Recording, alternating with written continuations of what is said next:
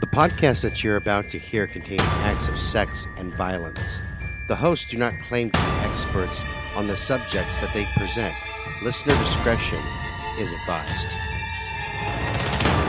All right, boys and girls, and welcome back to Brutal Nation. I'm your host, Scott Alexander. Right across from me is Alwana, the only Laura. Say hi, Laura. Hi. All right, so what do you got for me today? You gave me some... I like that last name, by the way, that Diane... Zamora? Yes, That's Diane Zamora and David Graham today. She sounds like she should be reading a crystal ball and telling my forture. Yeah. You know, Yes. let the great Zamora tell you about your future. Yes, I I'm could like, totally see that. I'm like, yeah, read my palm, lady. It's cool. We're good. Unfortunately, you're going to die of syphilis, and then you're going to trip over a clamshell and crack your head open. That's great. Thanks, Diane. Appreciate that one. Well, it could be. Yeah. I'm going to continue with our week of young people doing horrible things to other young people. Oh, sweet. Man, we're on a roll this week. Yeah. So, in the early morning hours of December 3rd, 1995, a farmer driving alongside a desolate country road saw the body of a teenage girl on the ground behind a barbed wire fence. At first, he thought he was looking at roadkill.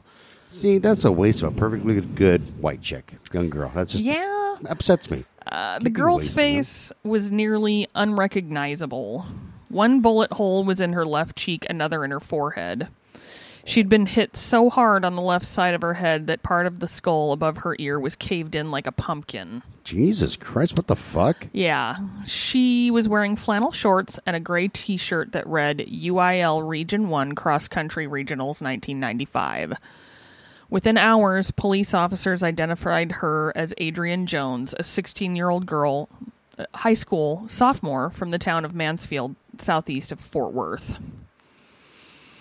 A former farming community built around a grain elevator, home to an old indoor rodeo arena, and some cheery antique stores along Main Street, Mansfield was one of the last places in the Dallas-Fort Worth corridor that still felt like a small town.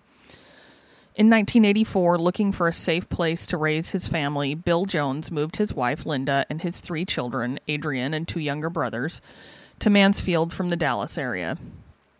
He found a modest neighborhood where the homes were clustered together, the yards were like little green squares, and the echoey sound of children at play drifted down the streets. So you know it's going to be really bad. Sounds like a fucking John Mellencamp song. Yes, it does. You know, little Jack and Diane going on. You know, Little pink houses. I was just going to start singing that. Little pink houses for you and me. Yes. Jones, who made his living repairing heavy construction equipment, was a no-nonsense, bearded man who kept his heavy brown work boots on when he arrived home at the end of the day, wearing them even when he sat in his easy chair. He also was determined to keep a tight rein on his children, especially Adrienne, who was known as AJ. I truly felt that if we had some rules that kept her away from teenage temptations, Jones said, we'd be okay. No, that's not how that works. It was only that autumn that he had allowed Adrienne to stay out past 9 o'clock on weekends. If she told him she was going to a movie or to Six Flags over Texas and nearby Arlington with friends, he would often make her produce a ticket stub when she came home to prove where she had been. Jesus Christ, why not put a fucking bull ring through her nose and lead her around? Yeah, I bet you that he probably did not treat his sons this way. This goes back to the whole teenage girls don't know what they're doing or what they want thing. No, it's true, you know. And I was thinking about what you said last time that we recorded a couple weeks ago, is that, you know, oftentimes we high-five our sons going, hey, man, good job. You got yourself some pussy. Yeah. And then our daughters were sitting there like, if you let a guy touch you, I'm going to kill him, and then I might murder you. And you, yeah. So, no, yeah, I totally dig. I mean, Yeah. I didn't do that to my daughter. I mean, I just fucking went, okay, you're going to do what you're going to do, you know. But in her defense, like with my son-in-law, they've known each other since they were, like, just got into high school. Right. So I wasn't too worried. And, Right. you know, Nathan's not exactly the toughest guy on the planet, so Cassie can kick his ass. Not too worried. So he had nailed her bedroom window shut so she couldn't sneak out of the house at night. Fucking hell, what? Yeah. I'm just keeping her away from teenage temptation. Jesus Christ, that's fucked up, man. You know, I have a lunch break, right? At school. Like, I leave the house to go to school. Nothing could possibly happen unless it's sneaking out at night. But it could hardly be said that Adrienne was a rebel. She took advanced honors courses, studied at least 2 hours a night, and was a good athlete. After she hurt her knee playing for the girls' soccer team, she decided to join the girls' cross-country team to get in better shape, and she became so good in the 2-mile run that she helped the team qualify for the November regional meet in Lubbock. That's what her dad's worried about. That's fucking stupid, man. Yeah. Dude, your fucking daughter, she was studying her ass off. She's being an athlete. She's doing everything to, kind of make you proud. You want to treat her. You know what? I'm not gonna kick him while he's down. But that's kind of just bullshit. Up. Yeah. Yeah, totally, man. I mean, you got a good kid. It's not like your daughter's coming home and going, "Hey, I'm all drunk and I just had an orgy." She's fucking doing good kid things. Well, and I have to say, a little foreshadowing. Had he not been so strict like that, things might be different. Oh, totally. Her school spirit was just so awesome, said Carla Hayes, an editor for the school newspaper, the Mansfield Uproar, bestowing upon Adrienne one of the greatest compliments a high school girl could receive. I guess your blouse looks great and you got big tits. I could see her becoming a cheerleader someday. Oh, okay. No, that's great. Okay, yeah. We're good. She also managed to work 20 hours a week at Golden Fried Chicken, a local fast food restaurant. Dude, and her dad. Yeah. Some fucking parents, man. Yeah. I mean, I don't feel bad as a parent now. Like, seriously. I mean, I've made my share of mistakes, but I wasn't sitting there. But come on. Nailing kids' goddamn windows closed going, "Hey, I know you're a good kid, but, just in case you ever think of But I fucking still don't trust you. Yeah, I don't trust you because apparently you're a kid and you're going to go out and, fucking, You're a girl. It's ridiculous, man. Adrienne thrived on attention, especially when it came from the teenage boys around town. One of Adrienne's closest friends, Tracy Bumpus. That's fucking awesome. Yes. That is my next dog's gonna be named Bumpus. Bumpuses. That's what I think of from Christmas Story.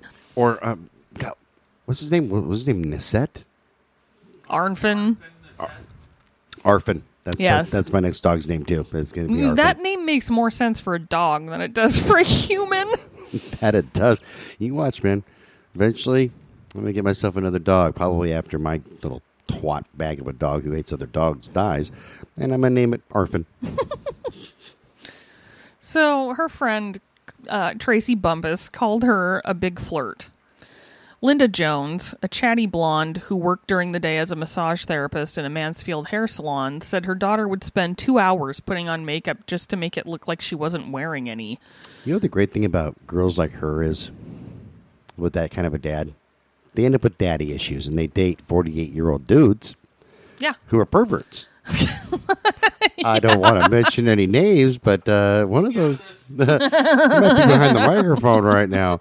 Because, dude, when I was in my 30s, I dated this chick who was a month away from her 18th birthday, which I didn't quite know that she was 17 until after the fact. But, yeah, total daddy issues. It was wonderful. It was great. And I'm a perv. I feed right into that shit. I'm not, chasing around like little girls or anything. No, but... But, yeah. Yeah. This is for another show. Yeah, totally. Yeah. When I asked her why she went to such trouble to put her makeup on before she went out of the house, she said, "Mom, you never know who you might meet." And I've actually said that to my mother before because she's always like, "This isn't a fashion show."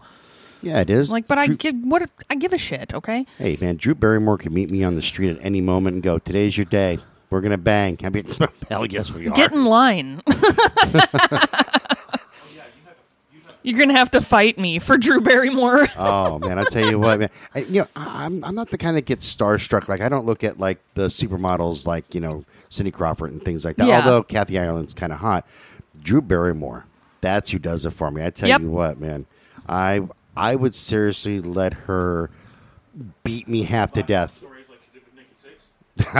Yes, yeah. Yeah. Yeah, she could literally do damn near anything. To me. I'd be like, okay, we're good. And there were plenty of high school guys who wanted to meet her. They'd slowly cruise by the Joneses' house. A few of the courageous ones would pull into the driveway to talk to Adrian, who would be waiting for them in the front yard, casting quick glances toward the front door to see if her father was watching them. I'm sure lots of guys really liked Adrian, said Sydney Jones, a friend and former soccer teammate. She was pulling into her driveway saying, "Hey, baby, do you like fat guys with big trucks?" It is Texas. She was the kind of girl who would say hi to you in the hallway at school, even if you didn't know her. Oh, damn. So she was a good She was kid, nice, man. yeah. Yeah, no, that's fucked up. The bad things happen to really nice people. Yeah. Like as many jokes as I'm making with daddy issues and shit, that's fucked up. Yeah. It was precisely Adrian's popularity that was going to make the investigation into her murder so difficult. Because Adrian's body had been found in the outskirts of the Dallas suburb Grand Prairie, detectives from that city's police department, Dennis Clay and Dennis Meyer, the Dennises, and their boss, Deputy Police Chief Brad Geary, were put in charge of the case. I was hoping you'd say Dennis something. Right. I'd be like, oh, okay, it's the Department of Dennises. Okay, Dennis to the third power. It's the Department of D. I knew you'd like that one. Triple D. That's right. Hey, look at the triple Ds are coming. Yes. I'd be looking for boobs going, the Dennises. It's those dudes, yeah. I'd be looking at you guys going, you guys are dicks, man. I was looking for tits. And that's what I got. I got 3 Dennises. That's great. Thanks, guys. We go cry now in the corner. Adults who are murdered rarely have more than a couple of dozen people close to them, but a high school student crosses paths with hundreds of other students every day. And it quickly became clear to the detectives that Adrian knew her killer or killers. There was no sign at the crime scene that she had struggled. There were no marks that her hands or legs had been restrained, nor was there any indication that someone had broken into her house or had gone through her window to abduct her. Furthermore, an autopsy found no evidence that Adrian had been sexually assaulted, which meant that this was not the act of a rapist. The fuck? Yeah, that's pretty damn for bizarre. Once. Yeah, for once. That's actually good, man. Yeah. Because we do so many rapes of people that, of course, not are prostitutes, but of everything from kids to old ladies. Yeah. While I'm sad that Adrian is dead. Yes. I'm thankful that at least in this case right here, she wasn't raped. That didn't happen first. Yeah. Pre or post-mortem. Right. Adrian's death, the cops realized, was more like an execution, the result of some colossal fury. As one investigator would later say, it takes a cold-blooded person to shoot a pretty young girl in the face from 2 to 4 feet away. That girl was mangled, and it was sickening to look at. It was a story that would eventually send shockwaves across the entire country, a terrifying, macabre tale that would have people everywhere asking what had happened to the best and brightest of America's youth. At the start, however, Adrian Jones's murder was just another killing in a small town, because so much local media attention was then focused on the kidnapping and brutal murder of a little girl named Amber Hagerman in Arlington. Adrian's death barely made the front pages of the Dallas-Fort Worth newspapers. In a society long accustomed to drive-by shootings and metal detectors at school entrances, dead teenagers didn't warrant the press that they once did. See, that's still fucked up, man. Yes, it is. But within Mansfield itself, the news had residents reeling. High school administrators set up special rooms for students to meet with counselors. A tree was planted in memory of Adrian next to the junior varsity soccer field, and more than 150 of her classmates joined hands around the tree and shouted unity, strength, and courage. Some residents wore ribbons in her memory, and a small cross made from 2 branches wrapped with red electrical wire was placed where her body had been discovered. After the family held a private funeral for Adrian at the Methodist Church, Linda Jones agreed to allow the cross-country and soccer teams to come to the church for a second memorial service. On the altar was a glamorous color photo of Adrian, taken a few weeks earlier, that Linda had planned to give her for Christmas. Try to remember the good things about Adrian, she said in a spontaneous eulogy, trying to bolster the spirits of the students. Do you remember the way she walked with that bubble butt of hers? Thanks, Mom. That's actually fucking funny. Like, so I hope you guys, like, whenever, if I check out before y'all do, I hope you guys say some funny shit at my funeral. Of course we will. Like, for real. I've said it a million times. I hope that nobody sits around and cries, Scott was a great guy. He was just, we're going to miss him. Oh, Jesus fucking Christ. Knock that fucking shit off right the hell there. You know, tell funny stories, man. Say funny shit. I mean, his ass was, he always said his ass was bigger than a pack of mules. He had and more we'll ass, drink. That's right. He had more ass in the pack of mules, and he loved to drink, like, kind of a lot. But he didn't do heroin, so that's good. Right. You have to draw the line somewhere. That's right, man. I got standards, man. Yep. I was like, I'll never inject. Never. Wait a minute. According to what I've heard, you've been injected. Well, Oh, you this met is with true. that? Never mind. My bad. Nearly. Yes, it is. That's right. It's my mood stabilizer. It's the true vitamin D. Yes. Nearly crazed with grief, Linda consulted psychics to try and find out what had happened to Adrian. Oh my God! Did they go to Zamora? Well, I've in seen a it matter in of care. speaking, Oh shit! Okay, fuck, I'll keep my goddamn mouth shut then. she made sure to wear some item of her daughter's almost every day, either a piece of clothing or her shoes or her makeup. At night, she and Bill left the light on in Adrian's bedroom as if hoping their daughter would find her way back home. Wow.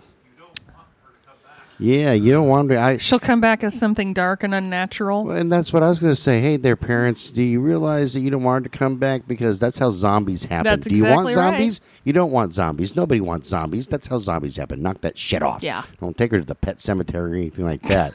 Motherfuckers, we don't need that shit. Kids drove past the house, staring through the open curtains, able to see Adrian's vanity where she had put on her makeup, her stereo, and her bookcase, which still held a couple of her Stephen King novels. There's your Pet Cemetery You know what? tie-in. I wish she was still alive, man. That's kind of hot. She likes horror. She's hot. She's got a bubble butt. I'm all for that. The Yes. sports thing kind of bugs me because I don't like yeah, sports. I but, don't either. You know, I'll take one for the team. That's terrible. I shouldn't be making fun of dead people, man, especially dead teenagers. That's fucked up. What the hell's wrong with me? That's what we do all the time. This is true. Hey, little girl. Oh, no, I don't want zombies either. Never mind. I'll No. pass on that. Among the nearly 2,500 students at Mansfield High, it didn't take long for the rumors to start flying. A lot of us had this weird feeling that the killer was walking the halls with us, said April Grossman, a friend of Adrian's who also ran cross country and played on the soccer team. Those of us who were really close to Adrian were scared because we thought she might have been killed because of something she knew. Or that she come back as a zombie. Or that. Because she likes Stephen King. I'm picking up what you're laying down. You got Stephen King at Pet Cemetery. They said, we're hoping that she just comes home. Yeah. I think that this should have been on a different podcast, like about horror movies and Yes. shit. Just a little scared myself because then she's going to bite somebody in Texas, and that's how the zombie virus spreads. That's what is patient number 1 there? Uh-huh. Patient Patient zero. Sorry, that's right, thank because you. I've Yes. seen Resident Evil. Nope. No, thank you. Yeah, it's like, that's a hard pass for me. I don't need no Resident Evil shit in my No. neighborhood. And we thought, well, will the killer come after us, thinking that Adrian had told us the secret? Some kids said that they had heard that Adrian used to slip out of the house to attend all-night rave parties as far away as Denton, an hour's drive north of Mansfield. Sweet, she's getting her teenage swerve on, man. I'm actually all for that, man. And at least Maybe if you had trusted her, she had told you where she was going. exactly. We just did Robert Michael Beaver. We see what happens when you watch your kids too fucking Too closely. much, yep. Get two little goddamn psychos that are ordering Kevlar vests, Yeah. masks, knives, and a bazooka or whatever the fuck they ordered, and wiping out the family. Yeah. Maybe, they whispered, someone she met at a rave had wanted to kill her. Others said that they had heard that she knew drug dealers. There was so much gossip about the boys Adrian had been with that Linda went so far as to tell one reporter that her daughter was no sleep around. There was even a preposterous story that a close girlfriend of Adrian's had wanted to kill her because Adrian had told that girl's mother about her getting drunk at a party. About the only thing we didn't hear, Bill said, was that Adrian had been abducted by aliens. I'm just saying, it's Texas. That could have happened. It's possible. Just saying, weirder shit's happened in fucking great state of Texas. Yeah. Still, for the investigators in the case, who had come to include the Mansfield Police, a Texas Ranger, and extra Grand Prairie detectives. Hold on. Was it Walker? It could have been Walker, Texas Ranger. That's right, man. You get Chuck Norris on that shit. He's going to find out what happened. That's right. Well, but if he was, this would be a short episode. And then they caught both the people, and boom, it's Chuck Norris. Yeah. We're back to zombies again. Walkers, runners. That's right. Walkers, runners, thrillers, and Texas Rangers. That's fun. I think that's going to be the song on the next album. I'm going to call it Walkers, Strutters, and Texas Rangers. I like it. Adrian's murder had all the makings of a high school whodunit. Although the Texas Education Agency had named Mansfield High a mentor school, a distinction given only to the best high schools in the state, the teenagers there were like teenagers anywhere, their lives often driven by insecurities, yearnings, and a provincial restlessness. Wavering in that territory that lies between childhood and adulthood, the students tried on and discarded different selves as quickly as they went through blue jeans, always searching for the perfect fit. It was here that they confronted raw, new emotions like their own budding sexuality, and here that they first attempted to make their way through such moral dilemmas as whether to do it or not. Sitting outside the high school in their unmarked cars, watching students troop in and out, the detectives prepared themselves to enter the humid realm of adolescence. I like that. The humid realm, yes. They talked to school officials about the students who had a knack for minor trouble. They asked other kids if they knew anyone who was jealous of or angry at Adrian. Yes. I heard that, man. The humid realm of adolescence. I remember what it was like when I was a teenager, man. It got very, very humid in the back of my 76 Camaro. Within days, they had compiled a long list of kids they wanted to talk to. Bill and Linda Jones had told the police that on the night of Adrian's death, they had reluctantly allowed her to talk on the phone past her usual 10 o'clock cutoff time. Yeah. Her new boyfriend, Tracy Smith, had been out of town that weekend with his parents, and he didn't call until 10:30. Bill and Linda didn't know Tracy that well. He was a large kid who was built like a lineman on a college football team, and he went to high school in the nearby town of Venus. Apparently, he and Adrian had met just a couple of months earlier at the Golden Fried Chicken. Bill told Adrian she could talk to Tracy, but only for a few minutes. While I sit there and listen and monitor your fucking conversation. There I was ordering a chicken basket, and I saw her. It was love at first crunch. The way that she battered the chicken, deep fried it, I was in love. I said, I'm going to marry her. That's the one. Oh, my God.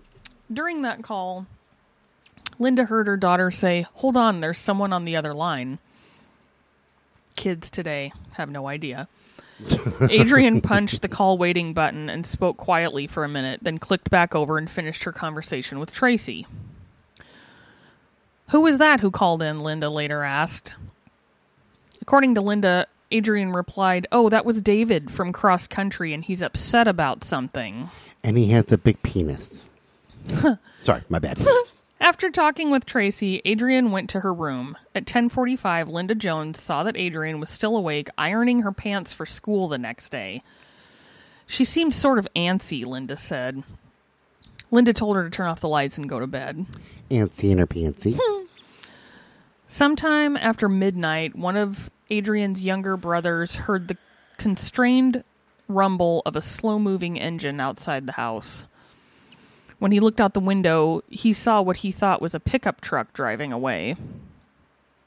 The next morning, Adrian was nowhere to be found, and Linda and Bill thought she might have risen early to go running.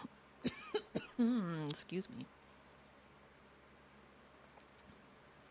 But when they discovered her running shoes in her bedroom, they got anxious.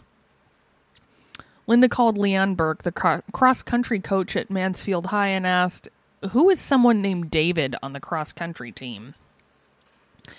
"Well, there's David Graham," Burke replied. Adrian's missing, Linda said, and I think he called her last night. Burke was baffled. She didn't even know David and Adrian were friends. David, a senior, was a decent cross-country athlete, but he was best known around the school for his position as battalion commander of the school's junior ROTC program. Burke sent April Grossman to David's second period class to ask him if he had called Adrian the previous night. David stared at April as if she were not making sense. Did I talk to Adrian? No. Why would I? Well, because she's hot and she has a bubble butt, and you want her to be the cheerleader. You of want your it all dreams. up in that? Yeah, you want it all up in that, dude. It's no shame in that game, David. I'm telling you, man. Like every high school kid looks at least 1 or 2 or 10 or 30 chicks in his school and goes, I'd tap it. Yeah. As their investigation began, the detectives did conduct a perfunctory interview with David Graham, but they were so certain he was not involved that they didn't even try to give him a polygraph test. For one thing, David's name was not among the 30 or so listed in Adrian's personal phone book, nor did the detectives hear the name mentioned by any of Adrian's friends when they asked who might have had a close relationship with her. In fact, Tracy Bumpus said that Adrian told her of all her deepest, darkest secrets, but not once did she ever talk about David. Besides, David had supposedly been seen with tears in his eyes at the memorial service, seemingly stunned like everyone else that Adrian was gone. Few students considered themselves good friends with David. We all knew him, but we really didn't know him, said Kenny Grant, whose locker was next to David's throughout high school. And he certainly was not part of the school's most popular crowd. Still, he intrigued other kids with his military burr haircut and ramrod posture. That's called stick in the butt disease. Yes. He seemed to be a throwback to a different era. The youngest of 4 children, David lived with his father, Jerry Graham, a retired Mansfield Elementary School principal.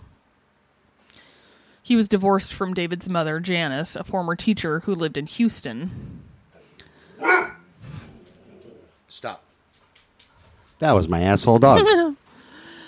At the age of 7, after seeing his first air show, David told his father he wanted to become an Air Force pilot, and he never wavered from his dream. Although ROTC students at Mansfield High were usually the subjects of jokes, we thought of all of them in their green uniforms as sort of geeky, one girl said. It was clear that David was going places. He was a National Merit Commended student, just below the rank of National Merit semifinalist.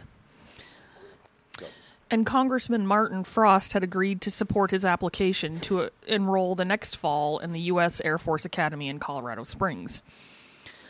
Some of the more sarcastic guys in school would address him as Colonel Graham, said Jennifer Skinner, who sat near David in a government class his senior year.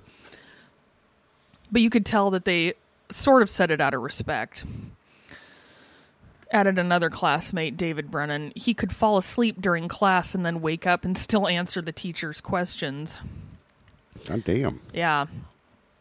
David Graham might have seemed tailor-made for the military.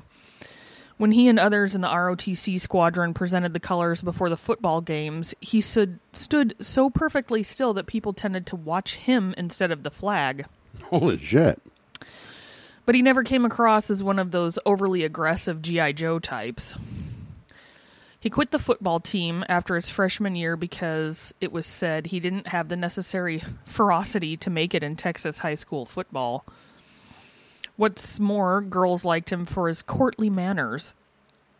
Angel Lockhart, who, swear to God, I know somebody with that name, who was on the girls' cross-country team, said David gave her rides home a few times after cross-country practice, and he always acted like a gentleman. Plenty of girls would have dated David. He was one of the last cool guys on Earth. A girl who served with David in the Mansfield High ROTC would later tell a reporter. Sorry, I need a drink. Take a drink and a deep breath. Everything will be all right. You doing okay? Yeah. God. But what few of them knew was that he already had a girlfriend. Her name was Diane Zamora, and she was a high school senior in the nearby town of Crowley. Singing the same thing, Mr. Yeah. Crowley by Ozzy. She was just as smart as David, and she was equally determined to get into one of the U.S. military academies. She was a member of the Student Council, the Key Club, the National Honor Society, and the Masters of the Universe, a science organization. That is freaking awesome. Isn't that awesome? By the power of Grayskull. She played flute in this sense. Yeah. No, that's true. That's yeah. Oh, Oh, by yeah. the power of gray matter. She played flute in the marching band. Skin flute. Chatsu for a friend. And like David, she ran on her high school's cross-country team. When you looked at the two of them together, one of Diane's relatives said, you just knew that a great future was ahead of them. The first major suspect to emerge in Adrian's murder was a Mansfield teenager who lived in a trailer park and already had something of a reputation around Blame town. the trailer park kids. God damn it, man. Leave little Jethro, Billy, James, Joe, Bodine, NASCAR alone. A year before, she thought her boyfriend had had a sexual encounter with one of Adrian's closest girlfriends. In the trailer park. Quite possibly. According to the... Yeah. That's right, man. It's Trailer Park 11, man. It brings tears to my eyes. Romantic. Very romantic.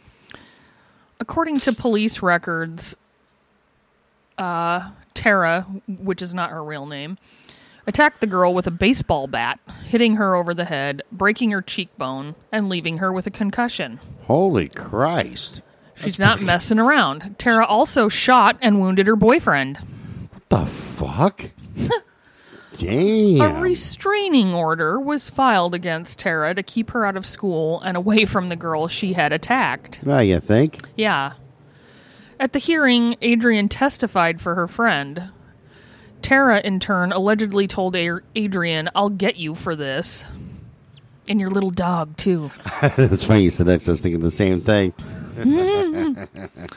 Some students were convinced Tara was the killer. She fit their picture of what a killer would be. A surly, aimless individual far removed from the mainstream of suburban teenage life who had already shown her willingness to use a gun and a bat. But the police discovered that Tara had a solid alibi and she passed a polygraph test. Although Bill and Linda told the police they were suspicious of Adrian's boyfriend, Tracy Smith, Linda said he had never tried to contact the family after Adrian's killing. He, too, passed a polygraph. You ever seen the movie Seven? Yeah. Yep. Just you saying that and her passing the polygraph test reminds me of when Kevin Spacey, when they're driving out to the desert and they see the dead dog and goes, I didn't do that. Yeah. Tracy did, however, give the police another clue. He said that Adrian had told him that it was someone named Brian who had clicked through on the phone that night. She had never mentioned David. She had said that Brian was depressed and wanted to meet her that night to talk. The detectives then learned that a Mansfield teenager named Brian McMillan worked at an Eckerd's near a Subway shop where Adrian once worked. According to Adrian's friends and family, Brian had become infatuated with Adrian and often dropped by the Subway to see her. He began to bother her so much that when she saw him coming, she started ducking her head behind the counter, Linda Jones said. The investigators' suspicions were heightened when they discovered that the 17-year-old Brian took 4 kinds of medication to battle symptoms of clinical depression. You know what? I don't kill people, once again. Well, we don't know. You don't know that. No, that's true.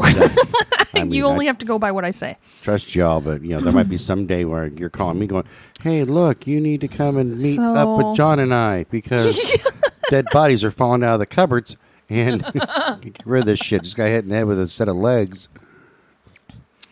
They asked him to come to the police station for an interview. According to an affidavit, Brian first said he didn't know an Adrienne Jones. Then he admitted that he did. Detective asked him if he had talked to Adrienne the night she was murdered. Brian said he could have talked to her, but he didn't remember. He'd been drinking that night for the first time in 6 months, he said, and had become intoxicated. When asked why he had been drinking, Brian said he had gotten upset because all of his friends had found girlfriends, but he hadn't. He told detectives he felt like the odd man out. You know what he needs? He needs to get on Wish. They sell half torsos. They sell all kinds of shit on Wish. I am loving Wish in my fucking news, in my feed on Facebook, because they never disappoint. I No, see they things don't. on there that you know are of a sexual nature, and even I look at it and go, what? How? That's my. What why? I think is funny is like scrolling through, like I haven't looked for anything. It's just showing me stuff that it thinks I would like, which is all this normal stuff, and then all of a sudden it'll be like, wow, there's that in there. Yeah, no, exactly. Just in case. No, it's done that to me. I've come across some musical shit and stuff like that, and all of a sudden, like a giant dildo. Yeah. Like, huh? Yeah, because apparently Wish thinks that I like guitars, amps, and dildos. Yeah, right. All goes together. It wasn't hard for the police to put this scenario together. A lonely boy unable to get the beautiful blonde from the high school to pay attention to him, devising a way to meet her late at night, then losing control. The detectives bored in, asking Brian if he had gone to Adrienne's house that night. Brian said he might have. He said it was also possible he could have taken her somewhere. He just didn't remember. He said, well, that's... Brian, buddy, I've had those days too, so I don't fault you, bud. I'm right there with you. A week later, in the pre-dawn hours of December 15th, 1995, police officers armed with guns and a search warrant arrived at Brian's house. He was arrested for murder, and his pickup truck was impounded. This time, the story made the front pages of the newspaper, but several of Brian's friends defended him, saying that he was a gentle, slightly baffled kid who would never resort to violence. Brian's father insisted that the night of the murder, Brian came home and never left the house. Finally, after Brian had spent Christmas and New Year's Eve in jail... Jesus Christ. Yeah, they held him for a while. That's fucked up, man. Let Brian go. Yeah. Let Brian go. Yes. A lead prosecutor in the district attorney's office arranged for a polygraph after that long.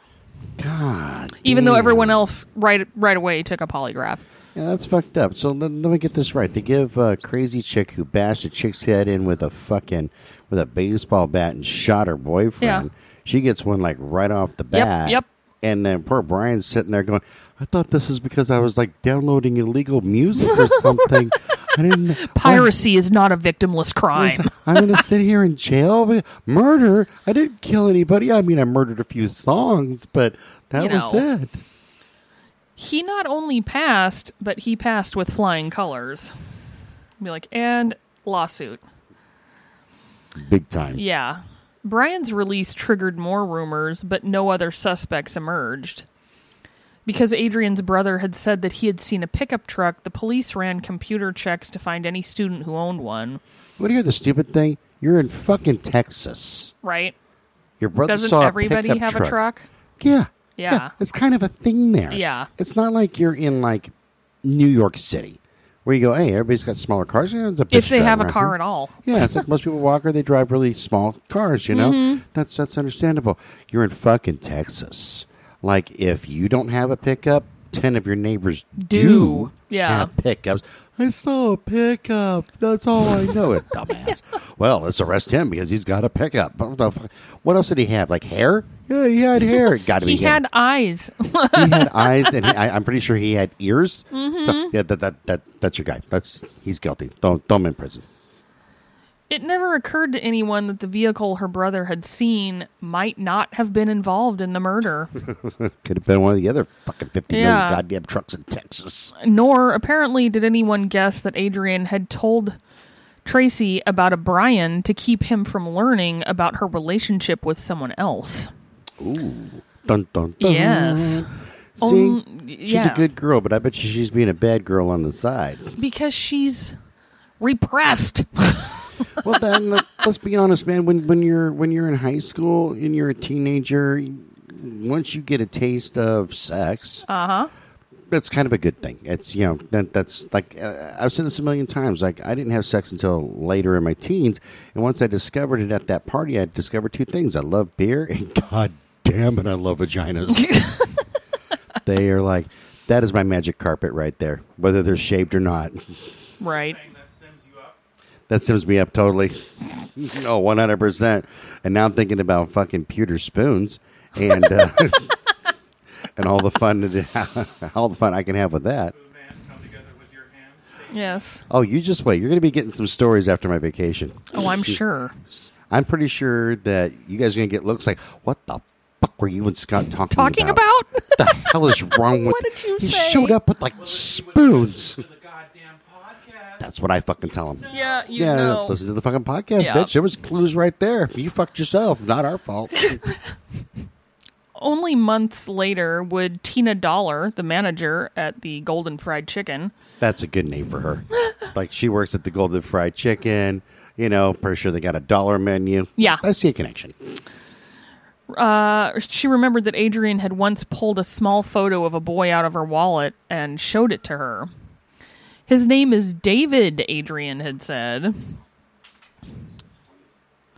David Graham and Diane Zamora first met about 4 years before Adrian Jones's murder, when their parents began dropping them off at a small airfield south of Fort Worth. They went there for weekly meetings of the Civil Air Patrol, an Air Force auxiliary organization that teaches the basics of the military life and leads search and rescue missions for downed aircraft. But there was no romance between them in their younger years. Despite her good looks, Diane was careful around guys. She did have a boyfriend during her sophomore year in high school, but the relationship was not particularly heated.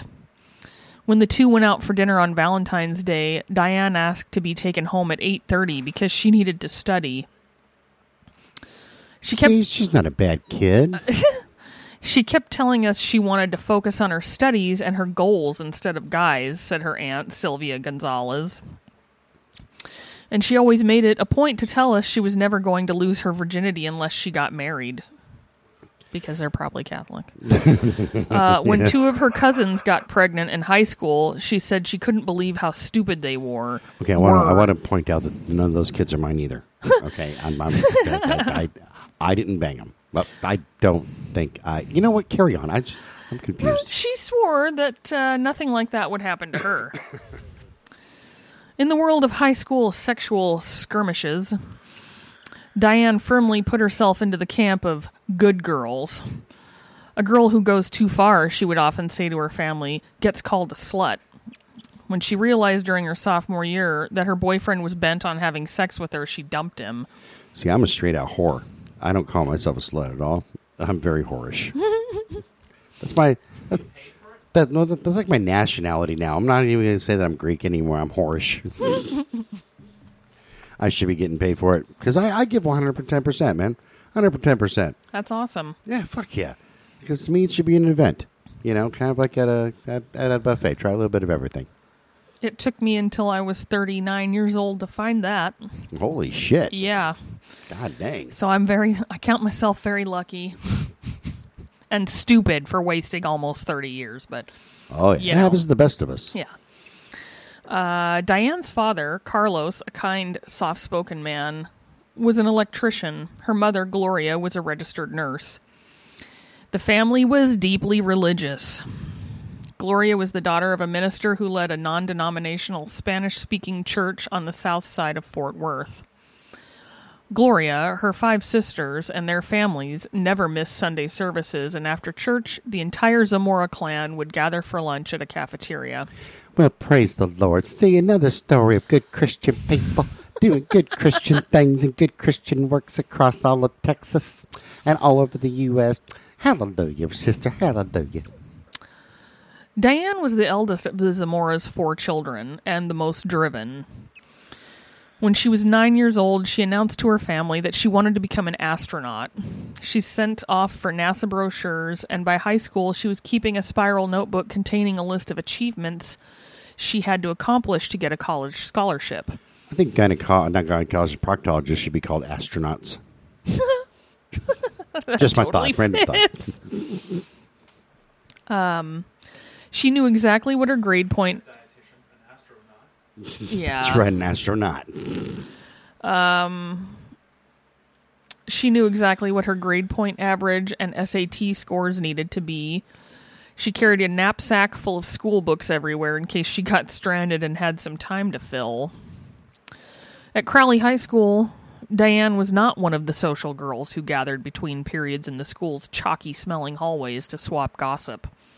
Okay, I got to defend her on that because, like, in high school, well, I mean, it wasn't unpopular by any means at all. I hung around like 2 or 3 different people, and that was it. I was more focused seriously on music and academics because I knew that I needed scholarships to go to college. Right. I knew that wasn't going to, because that was before my family came into any kind of money at all. Yeah. And I knew that, like, if I was to go to even like a junior college, I would have to work like 50 jobs. Right. And sell my soul and probably get blowjobs in parking lots. Because I don't know if y'all realize how, well, John does, but how expensive books are for it's the dumbest thing, man. Like, you'll need a book and it's only like, let's say, it's like 110 pages. But it's like almost $400. Yeah. And it's a used book. It's Yeah. all battered and fucked Yep. up. And people have already marked in the creases. And you're, oh, we have a used one. This one here is, let's see, $5 million. And you're like, I need it for like one fucking class. Yeah. That's not even really necessary to even have this class, except it's required to get this degree. Mm-hmm. Stupid. Fucking stupid. I agree. Charge you $400 for a 50-cent book. While she was not considered unfriendly, she was known around school as someone who kept to herself. She didn't have a whole lot to say, one student said. Maybe she's just introverted. I know exactly how that is. Me too. I am very introverted bullshit. and afraid of people. Very, very shy. Yeah. I would never dream of exposing myself to anybody or talking about sex. Never. Because, the Lord tells me that I should pray about it a lot and do good Christian things for good Christian people. Amen. She preferred associating with the smart kids at school. Smart girl. Homework buddies, she called them, and she was determined to become an academic star. Late in her junior year, when she posed for her high school graduation picture, she asked that she be allowed to wear the special tassel for being in the top 10% of her senior class, even though she had no idea at the time whether she would achieve that honor. Diane said she wanted to have the photograph as a way to keep her motivated. Diane did end up in the top 10% of her senior class. Gloria Zamora told her friends that the reason Diane worked so diligently was because she knew her parents could not afford to send her to a good college. Oh, Diane, sweetheart, if you hear this, like, seriously, I know that you're our killer, but I fucking totally get it. Get it, yeah. Like I was just saying, I totally get it. Because I'll be honest, man, had I not gotten a full ride scholarship for 3 degrees, I would have never had been able to do it. Right. Either that or I'd still be in like student debt up to my ass. Yeah. Because I remember seriously, like some of my psychology books were like $300, $400, $500, $600. Absolutely ridiculous. You know, you can get them for like $100, $200 if you got ones that were like in bad condition used books. But it's shitty when you're like, oh, we have none of those. You have to buy a brand new one, and we have to, you'll sell your soul. And you're like, no, motherfucker, I've got scholarships. Yeah. Found a way to get the $300-$400 books for like $10. No shit. Yeah. Is it online? There was a website. Ah, that's why. Like India. Right. John was just saying that he found books for like $10. They can get them from India and shit like that. But when I was going through college, we didn't have the internet. That was before AOL even existed or anything. I graduated college with my first degree in 94. I'm trying to think. 93. 93 was my first degree. And then I finished up college in like 97, 96. I have to look. God damn, I'm fucking old. You know what makes me feel old is I start seeing when these kids were like in high school or, or just being born in like the 90s. And that wasn't that long ago. Then I started thinking, I graduated college about the time you motherfuckers were born. Fuck Yep. you. Yeah. The 60s to the 90s is 30 years. Holy shit. I need to go back to doing drugs, guys. I just got informed that the 60s and 90s is 30 years. Fucking A. God damn. 60s and 90s is 30 years. Guess what the 90s are from now? It's the same. Oh, fuck. Yeah. You That's were a good point. That's, yeah. end of high school, beginning of college is the same distance from when you were in high school or beginning college. To now. Yeah, no, that's right. Because my first ex-wife and I, who I talk to all the time, we're talking. And we met when I was 19. And we're going on 30 years of knowing each other. 30 years next year. Or 30 years this year. Holy shit, 'cause I'm 48. You know what? Time flies. You just keep going. I'm going to sit over here and cry a little bit. I'm old as fuck. How the fuck did that happen? This is bullshit. Yeah. Yeah, we- Fucking blink. that's right. We fucking blinked and we all became old. Fuck this shit. God damn. This Fuck is the this. reason why they talk about the good old days, because they don't know it's over. Yeah. Yeah, no, that's very accurate. This is fucked. Just keep. I need a moment. So, Dead high school students. yes. I need a moment to kind of. When her Who's my drug father dealer? got laid off from work, Diane watched Gloria take on 2 nursing jobs a day and then sell Mary Kay cosmetics on the side to help pay the family's bills. Damn, you go, Gloria. Now, honest to God, man, I fucking respect that like a motherfucker. Yeah.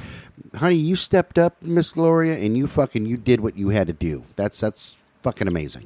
At one point, the electricity was cut off in their small house for more than a week.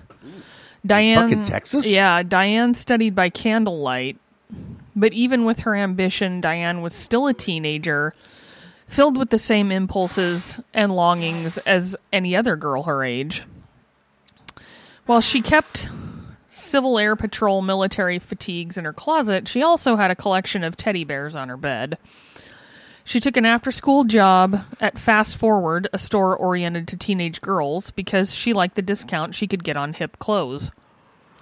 Oh, well, she listened to both contemporary Christian music.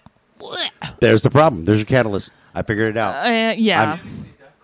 This right here is my professional opinion. Since I do have that degree, that's the cause. You start listening to no. In all seriousness, when you get wrapped so far up to, and this is any religion. It's I pick on Christians and Catholics and shit like that, but it's Christianity is a death cult. no, it really is. The only way you get your reward is to fucking die. Mm-hmm. It's ridiculous. Classify a cult. It's when do you get your rewards? I want sex cults, not death cults. Yes, I want sex cults, not death cults. I'm gonna start one. I think we're gonna call it the Twisted Blue fucking sex cult. So she was also listening to Pearl Jam. She was listening to popular music and that's fucked. Now hold on. Now and stop right contemporary the fuck there. Christian music. There. I was just listening to the album 10 all last week because I've been on a Pearl Jam kick, and to me that's their best album is 10 out of them all. The album, everything else is just Yeah, everything else. I mean, which was kind of depressing when they came out with their second album. Dude, 10 was so good. like what the fuck is daughters and shit like that. No, was that on the second album? I thought that was on the first. I can't remember. But fucking when I bought that second album when it first came out, and I listened to it, what, huh? This isn't like bring back what you did in 10 because 10 was good. 10 was recorded during the time when they were playing in the movie singles. Oh well, fuck. Oh, okay. I didn't even know they were in a movie. Fuck. They were in that. That was the whole fucking thing. And like while they were doing that, and Soundgarden was like really edgy. Right. I remember Soundgarden. Yeah. They did the Temple of the Dog, and then everything else went downhill from there. Yeah, that's just that second album. Every other album I had, yeah, but after that was just dog shit, man. But I listened to 10. I get on that kick, and I'll just listen to 10 over and over and over again because there's actually a song on there that I love, and it's called Garden. I love the song Garden. It's not a really popular song. Black is good. Garden comes right after Black on the album. I And- never really liked Pearl Jam. I'm sorry. What the fuck is wrong with you? I know. You know what? No. That's not right. We are literally talking about That's true. We quantify ourselves as a fan of anything other than the album 10.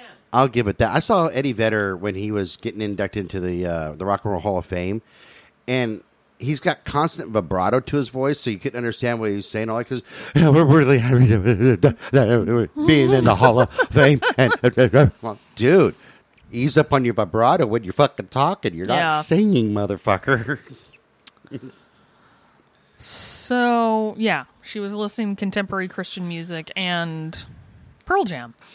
Diane was a really sweet girl, said one former neighbor, but I thought she was a little naive and sheltered from the outside world. Didn't we just discuss that, like, last episode? Yeah. Okay, just making sure. She was really a virgin in life, you know. She hadn't really experienced anything. She didn't And she hadn't met me. She didn't know all the things that could happen between people. And then... That involved candy and bands. In August 1995, just before the start of her senior year, her life changed. She told her parents that she had fallen for a boy, David Graham. He was just like her, she said breathlessly. It was not only that they had known each other's, known as children what they had wanted to do with their lives. They both loved calculus, physics, and government, and they talked on the phone late into the night about their homework. Their feelings, well known to any adolescent, were a mixture of adoration and total possessiveness. When they were together, they never stopped touching. Diane would put her arm around his waist, sliding one finger into a belt loop, and David would encircle her with his arms. He always had both arms around her, like he was afraid she was going somewhere, said Diane's Aunt Sylvia. Well, yeah, we know the end of this. She's going to prison. Yeah, the two of them looked like they were wrapped up in one another. It was not difficult for David and Diane to be swept away by the romantic grandeur of their relationship. By then, they were the stars of the Civil Air Patrol. David was a cadet colonel in the CAP's youth division, the highest accolade given, and Diane was the wing secretary, and they saw themselves as the top guns of the 21st century. Yeah. David saw himself becoming a great fighter pilot, Diane a famous astronaut. Abandoning her plans to study physics at an academically elite major university, Diane applied to the Air Force Academy, where David was set on going. After she learned that the deadline had passed for applications, she applied to the U.S. Naval Academy with the intention of transferring her commission after graduation from the Navy to the Air Force so she could be stationed with David. Diane's family knew that David's personality was a little different. He had a collection of hunting rifles, which he once brought over to their house. When he came to church with Diane, he wore his combat boots, pants, and a t-shirt, and he kept his arms closely around her through the service. He once showed up at the Zamora's house with a couple of his ROTC buddies from Mansfield. For entertainment, David took them out to the front yard and ordered them to march back and forth. That's called being a fucking little psycho. Yeah, Diane was laughing, thinking it was funny, said Sylvia, but I think the rest of us wondered a little when David said, I can get these guys to do whatever I want. Still, no one could say that David was ever impolite around Diane or her family. On weeknights, he drove the 18 miles from Mansfield to Crowley and quietly sat in the Zamora's living room to do homework with her.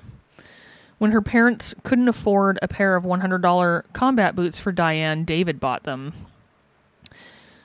After Diane had a serious wreck driving David's pickup truck, requiring pins to be put into her left hand, David spent the entire nights at the hospital with her. Unlike that other boyfriend of hers who just wanted to go all the way, said a relative, David genuinely cared for Diane. I don't think Diane had ever had that kind of attention. Little ditty about Dave and Diane. Right? Two Texas kids murdering in the heartland. Yeah. Okay, sorry. I had to. I tried to resist. I really did. I was sitting there, don't do it, Scotty. Don't fucking do it. Hold it back. But You're like, and I had to say it. I just fucking can't. Because this is why I need handlers. Like, because fucking I can't trust myself to do shit. And that's the show. Scott's getting a suit Scott's done now. by Mellencamp and fucking everybody in Mexico and everybody in England. Pretty much Scott's getting a suit by everybody. Look, what happened between me and Timothy? It's our business, bitch. Teabugging. That September, about a month after they had started dating, they told Diane's parents that they were engaged. David had sold a couple of his hunting rifles to make a down payment for an engagement ring. They were going to get married, they said, on August 13th, 2000, after they graduated from their military academies. They already had the wedding planned. They were going to charter a bus to carry their relatives in Texas to the famous cadet chapel on the Air Force Academy's campus.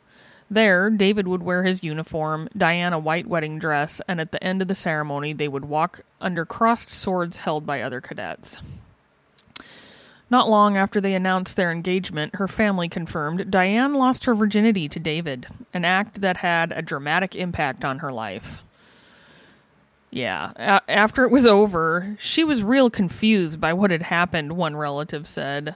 I know it belong in my butt. I didn't think that's how that went down. No one told me how this was supposed to go. The spit determination, I don't know. Yeah. I know she felt guilty because she had wanted to wait, but once she went through with it, she became more committed than ever to David. I remember her saying, "If I can't be Mrs. David Graham, then I will die as Miss Diane Zamora." Indeed, they were hopelessly in love, focused as laser beams on each other. In that classic teenage way, they developed their own secret love code. This cracks me up because it's a little close to home. She called him Tiger. The Mansfield High School mascot was a tiger, and he called her Kitten, which is what John calls me. Well, meow. And they ended many of their telephone conversations with the words, "greenish-brown female sheep." Greenish-brown is the color olive. A female sheep is a ewe. All of you. I love you. Jesus fucking Christ. I still opened my mouth a little bit.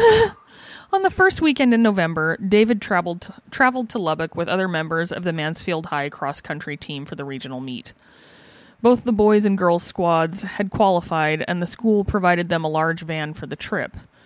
One of the students who went on that trip was Adrian Jones.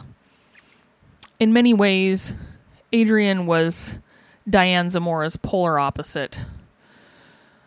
A girl who knew how to charm guys and get them to look at her twice. When she posed for one studio portrait, she made sure to show some cleavage. Although she was far from sexually naive, she wasn't overly promiscuous in a way that would make her an outcast among the more popular girls. Diane, on the other hand, rarely put on makeup for school, and except for David, she thought most high school guys were immature. It's not known if anything happened between Adrian and David in Lubbock. No one can remember whether they sat next to one another in the van or stayed up late talking at the motel. Some of Adrian's friends think she would have kept her distance from David. As one friend pointed out, Adrian had her standards. She would never sleep with another girl's boyfriend. But something did happen when they returned to Mansfield. For whatever reason, perhaps Adrian looked at David in the van and saw the kind of guy that even her father would like. She asked him to give her a ride home. They didn't go straight to her house. Adrian surprised him by asking him to take some turns that he knew were out of the way. They ended up behind an elementary school where David parked the car and he and Adrian had sex, a brief but truly fatal entanglement. Apparently they told no one. Their encounter seemed to have been an impulsive one-night fling, but a month later, late in the evening, a friend of David's who lived in the nearby town of Burleson heard a tapping at his window. David and Diane, their clothes bloodied, came through the window. According to the friend, David begged him to ask no questions. But the friend noticed that both David and Diane were upset. They lay on the floor and held each other in their bloody clothes. It was the same night Adrian Jones disappeared from her home and was murdered. But the friend never reported the incident to the police, and soon David and Diane were back to their old ways.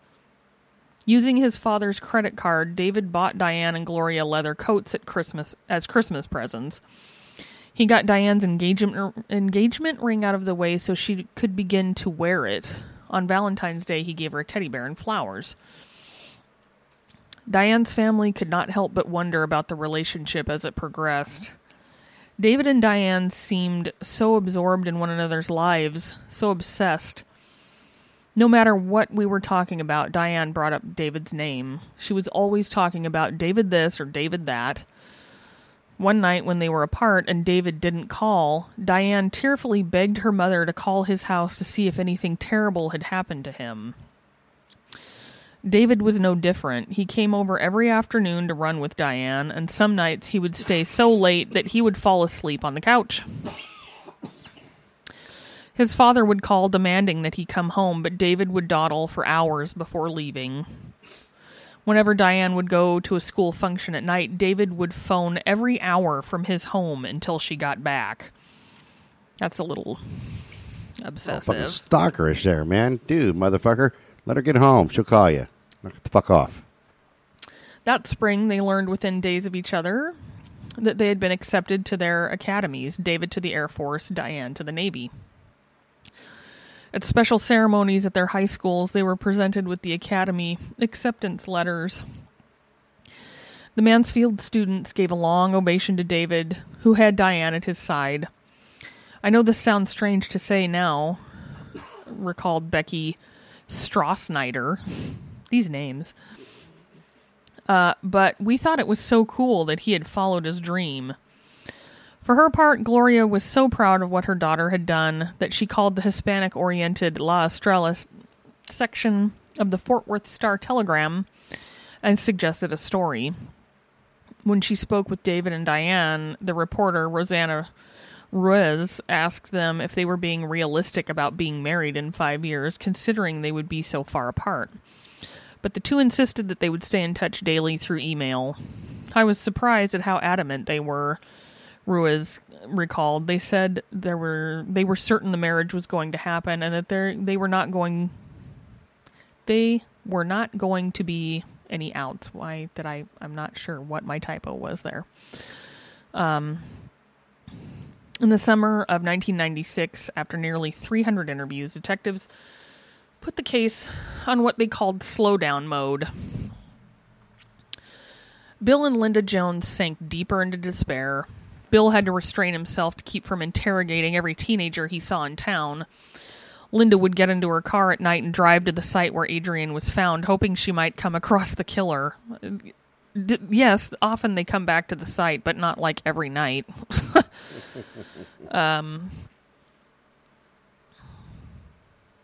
Some students continued to see counselors about Adrian's death. Excuse me. Only 1,239 young people were accepted out of the 8,736 who applied to enter the Air Force Academy for the fall 96 semester. Of the nearly 10,000 who applied to the U.S. Naval Academy in Annapolis, Maryland, only 1,200 were accepted, 200 of those being women. Just by getting into their academies, David Graham and Diane Zamora had become part of a select group of American teenagers. To stay there, however, they had to survive grueling summer boot camps designed to eradicate their civilian habits. By all indications, David successfully completed his basic cadet training in Colorado Springs. According to relatives who read them, Diane's letters home indicated that she was capably enduring plebe summer in Annapolis, as they called it. She wrote in detail about her daily schedule, from the 90-minute calisthenics sessions at 6 in the morning to the evening drill period in which they marched with M16 rifles. She wrote that she was going to church again at the Naval Chapel and that she had joined the Glee Club. But her squad leader, Jay Guild, a good-looking plebe from suburban Chicago, said Diane was not physically keeping up with the others and seemed emotionally distracted. She liked to talk about David, Jay said. She missed him a lot. She often talked about him very strangely, as if she didn't trust him, but she still wanted to be with him. It was very odd. Jay said Diane went on crying fits when David wouldn't answer an email. She told him she suspected David was cheating on her with a female cadet at the Air Force Academy. Apart from David, for the first time since they began dating, Diane became plagued with jealousy, and she decided in turn to make David jealous. According to one source, Diane stopped sending David email for several days, telling him that her computer had broken. A few weeks into the plebe summer, Jay added Diane told him that she was considering breaking up with David, and she suggested that the two of them become boyfriend and girlfriend. She then sent David an email telling him that Jay had kissed her. Games. Fucking game players. Did he use tongue? And where did he kiss her? That's the other question. Yes. You know, a kiss is a kiss, but there's another kind of kiss that is just a little bit more. Jay said that at one point in the summer, he asked Diane if David had ever cheated on her before. She said yes, and I said, "What did you do about it?" She told me that she had asked David to kill the other girl. Just fucking Christ. Yeah. Although the Academy's strict honor code, known as the Brigade of Midshipmen Honor Concept, states that a midshipman must immediately report another midshipman who lies, cheats, or breaks the law in any way, Jay told no one and would eventually be asked to resign from the Academy because of his silence. I didn't want to believe it. I thought maybe she was trying to get attention. In his case, maybe he heard Ahmed the dead terrorist. Silence! I kill you! But in late August, Diane told the story again, this time to her two roommates, Mandy Gotch and Jennifer McKierney.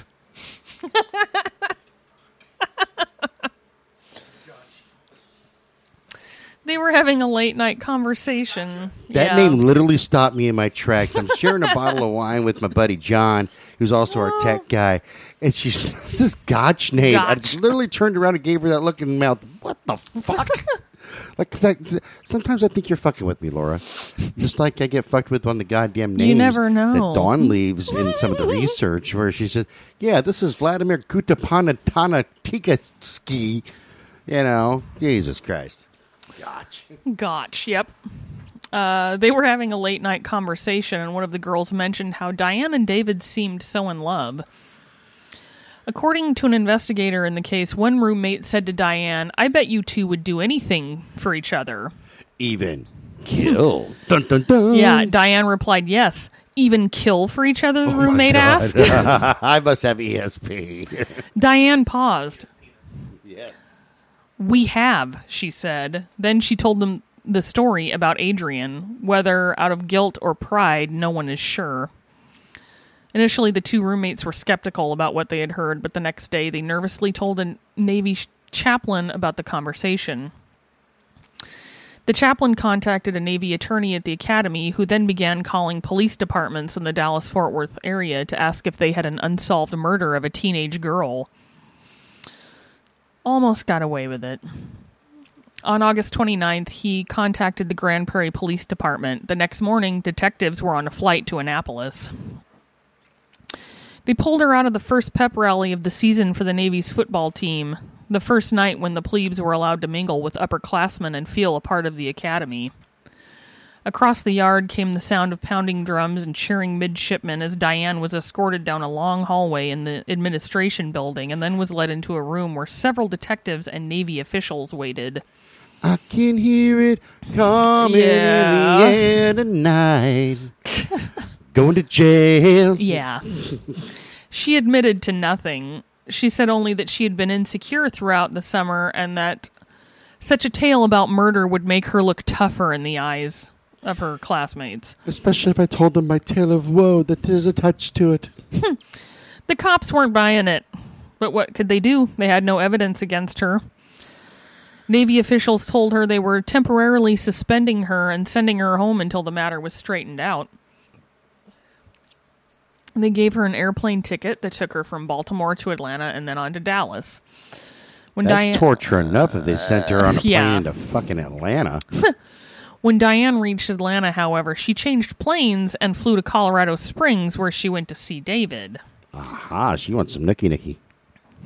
Like, oh shit, I'm going to prison. So I'm going to Better prison. get it now. I might get laid before I go to prison and get laid. No one knows what was said between them, but the two did have their photographs taken by a friend of David's. In that one moment, they looked at the camera with a nearly desperate look, as if they knew this was their last time together, that the fairy tale was over. When the detectives arrived in Colorado Springs, David insisted that he couldn't imagine why Diane would tell such a blatantly false story.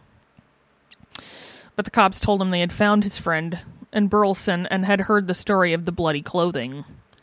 Then the Air Force officers told the young cadet that he had a duty to reveal the truth. Finally, David broke. He sat down at a word processor and typed a 4.5-page confession that one forensic psychologist would later equate with a Danielle Steele novel. It's kind of like what this shit sounded like anyway. Yeah. David wrote that for a month after his evening with Adrian, he was tormented by guilt and shame.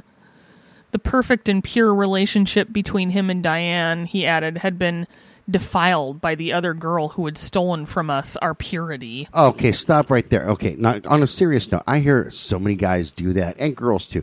It wasn't my fault. It was the other person's fault. I was lured in. Okay, here's that fucking goddamn motherfuckers own this shit. If you fuck someone else and you get busted, own that shit. Yeah. It wasn't, they didn't go, hey, come here. And you went, no, I can't because I don't cheat and I'm pure and innocent. Own the deception. Don't fucking try to sully the act. Right. Own the deception. Yeah. And don't try to sully the act. That's a good point, John. You know, fucking goddamn, man. Fuck somebody else. Just go, I fuck somebody else. Right, exactly, and that's one thing that I like about my dynamic with Dawn is that, you know, I got carte blanche to fuck whoever the hell I want.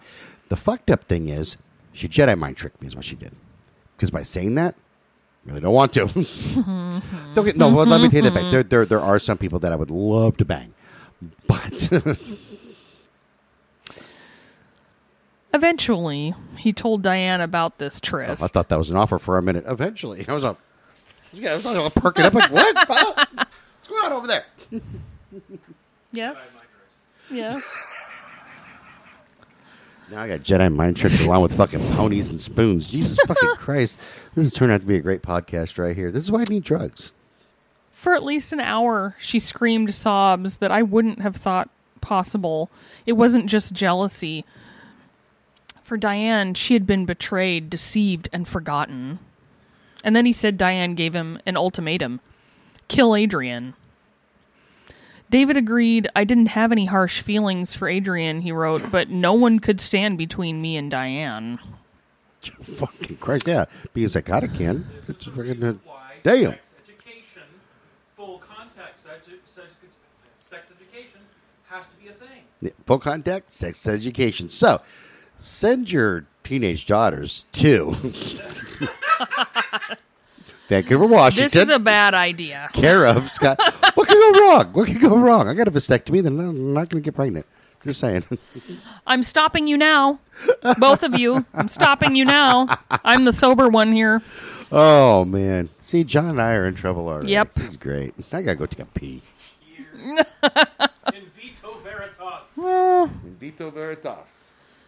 And so, David admitted he called Adrian on the night of December 4th, 1995, and said he wanted to see her. He picked her up in a Mazda Protege owned by Diane's parents. So he took Diane's parents' car to do this. Diane was hiding in the hatchback. They drove out to a secluded country road, and Adrian reclined the passenger seat, no doubt, hoping for another romantic interlude. According to David's confession, while he held Adrian, Diane raised up from her hiding place and hit her in the head with a dumbbell that belonged to David. Adrian, however, did not die. I realized too late that all those quick, painless snaps seen in the movies were just your usual Hollywood stunts, David wrote. Adrian somehow crawled through the window and, to our horror, ran off. I was panicky and just grabbed the Makarov 9mm to follow. To our relief, at the time, she was too injured from the wounds to go far. She ran into a nearby field and collapsed. In that short instance, I knew I couldn't leave the key witness to our crime alive. I just pointed and shot. I fired again and ran to the car. Diane and I drove off. The first things out of our mouths were, "I love you," and then David said her thirst for revenge suddenly slacked. We shouldn't have done that, David. Well, fucking a day late and a bullet short. The police recovered the handgun along with several dumbbells from the attic of the Grahams' home. And the 2 dumbbells that killed the girl. Yeah. They also confronted Diane, who by then was back in Texas. She stared at the officers. Then she quietly went to the station to give her own confession. She was put in a solitary cell on a separate floor from David, and she looked like a harmless teenage girl in a sleeveless shirt and blue jeans. Every day she did push-ups and sit-ups in her cell. She asked her mother for history and government textbooks so she could continue her studies. So she can work out, man. She said, I'm going to prison. I got to get jacked. Yeah. She said little to the guards or to her fellow female inmates, except for one prisoner who regularly cried because she missed her children. In Mansfield, as everywhere else, the question on everyone's mind was why. Other citizens were shocked to learn that more than one of David's closest friends suspected that David was involved in Adrian's murder, yet never said anything to the police. It was as if the most important thing among these teenagers was not narking on a friend. No, I kind of get that. Like, I wouldn't narc on a friend that killed a friend. Or kill a person. to kill another friend. Yeah, sometimes a bitch has to die. I don't think that Adrian did because she sounded like she was bombed, but... What remained unfathomable was how David and Diane could convince themselves that only death could eliminate the one blot on their perfect teenage love affair. How could they imagine that sexual betrayal was a far worse crime than murder? It seems clear that David convinced Diane that Adrian was a seductress who lured him behind the elementary school. According to one police source, just before Diane hit Adrian in the head, she looked at her and said, "I know who you are and I know what you did." Holy shit. Zamora's 2-week trial began in February of 1988 in Fort Worth with Judge Joe Drago presiding. Linda Jones, Adrian's mother, asked that the death penalty be removed as a sentencing option from both trials. During the trial, Zamora admitted to being at the scene of the crime, but denied participating in the killing of Jones. The Naval Academy midshipman to whom Zamora confessed and another witness stated that she showed no remorse over Jones's death. The case received national media attention, providing Court TV with some of its highest ratings ever in its film coverage of the trial. Some of the interest centered on whether Diane was the submissive victim or the jealous driving force behind the murder. Under Texas law, murder is the intentional killing of another human being, while capital murder includes murder with an underlying felony of kidnapping, robbery, aggravated sexual assault, arson, or obstruction. I don't think this was kidnapping. In this case, the prosecutor believed that Jones was deceptively lured from her home by Graham, asking her for a bogus date, or she would not have been in the car.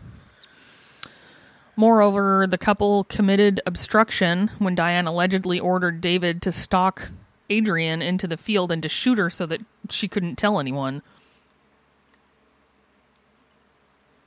The jury was asked to deliberate on the charges of capital murder or the lesser charge of assault, kidnapping, or false imprisonment. On February 17th, 1998, after more than 6 hours of deliberations over 2 days, the jury found Zamora guilty of capital murder in the death of Adrian Jones. Because of the Jones family's request that prosecutors not seek the death penalty against her, Diane received a mandatory sentence of life imprisonment and would be eligible for parole after 40 years. Did you just say 4? 40. Oh, 40. I was going to say, what the fuck? After 4 years? What the fuck? Yeah. Yeah, that got my little what the fuck face. Yes, It's not the Netherlands, but you will spend your entire life in jail. But the max that could be is 21 years. With good behavior, you'll be out tomorrow. In 12, yeah. On July 24th, 1998, after a separate trial, a jury found David guilty of capital murder. During the trial, Wendy Bartlett, also on the track team, and coach Leanne Burke stated that Bartlett was the one who drove Jones home after the meet on November 4th, 1995, and that Graham had left earlier, leaving Jones and Bartlett to put away equipment from the meet. Graham did not drive Jones home on the night he claimed to have had sex with her, lending credence to his later recantation. Yes, he completely recanted this later, of course. However, he ultimately repudiated his recantation, saying his lawyer had pressured him to lie, and again claimed to have had sex with Jones, adding that Diane's story about Adrian admitting to having sex with David when Diane asked her about it just before the murder, it might be that Adrian Jones had sex at some other time, but he was sentenced to life. David Richards, Diane Zamora's attorney, used the testimony from Bartlett and Burke as the basis for an appeal for Diane. The petition, made in 2005, stated that the prosecution withheld this information during Diane's trial. From these witnesses, the state knew and should have known that the testimony it sponsored in support of a sexual encounter between Jones and Graham was probably false. Due to the prominence of the case, in 2015, Tarrant County authorities chose to keep the paper court documents of the case as historical documents, even though they have been digitized. Mountain View Unit, Gatesville, Texas, is where Diane is in prison. Was in prison. She was then transferred from a jail in Fort Worth, Texas, to the Texas Department of Criminal Justice. She was initially held in a state prison diagnostic unit in Gatesville, Texas in February 1998, then held at the Murray Unit, also in Gatesville. At one point, she was held in protective custody at Mountain View Unit in Gatesville, but she was later removed to the general prison population in the William P. Hobby Unit near Marlin. That's a lot of places to have been. As of 2018, she's back in protective custody in Mountain View. Diane, opposed to her placement, filed a civil rights complaint with the 5th U.S. Circuit Court of Appeals, but the complaint was dismissed. David was held at the Ellis Unit near Huntsville after the trial. In 2016, he was held at the Darrington Unit near Rocheron. As of 2018, he is at the Allred Unit in Wichita Falls. This is what really gets me. He's currently enrolled at the Southwest Baptist Theological Seminary's inmate seminary in order to become a pastor behind bars. Because, of course, he found Jesus even more. They all find religion. Yeah. In 2008, Graham said that his confession to the police was correct and expressed remorse for killing Jones. He also said that if he had it to do over again, he would have pled guilty to murder. And that is the end of a very, very long story. It's like Daniel Steele meets a fucking high school novel. That's Sweet Valley High. That's what I was thinking. I was trying to think of that fucking Yeah. thing. Jesus fucking Christ. Yes. Man. Well, let's wrap I told this. you that was a long one. No shit, man. And Dean Koontz in there, you got a whole fucking thing. right, yeah. That's a little what bit of Dean happens when Koontz and Adrian everything. comes back as a zombie. Christ. All right. Couple things. Number one, remember that if you want to actually meet the host and the tech guy and everybody from Brutal Nation, we're going to be out of Mill City, Oregon, August 6th. My band Twisted Blue will be playing a show there, a 3-hour set in the middle of August outside. What the hell was I thinking? I'm going to die of heat exposure. Hopefully it's shaded. I'm hoping so. We did a show at PIR once. We had to beg for freaking shade in the middle of August. All right. Remember, you can send us an email at Twisted. Fuck me. You can send us an email at brutalnation@twistedbluellc.com. Check out the website www.twistedbluellc.com. Check us out on Medium, Crime Beat on Medium, wherever. Get your blogs. Just type in at Twisted Blue. I'm sorry. Jesus. At Brutal Nation. I'm just full of fucking bullshit today. Fucking too much wine, I guess. This show is copyright 2022 by Twisted Blue LLC. All rights reserved. We'll see you guys tomorrow. Bye-bye. Bye.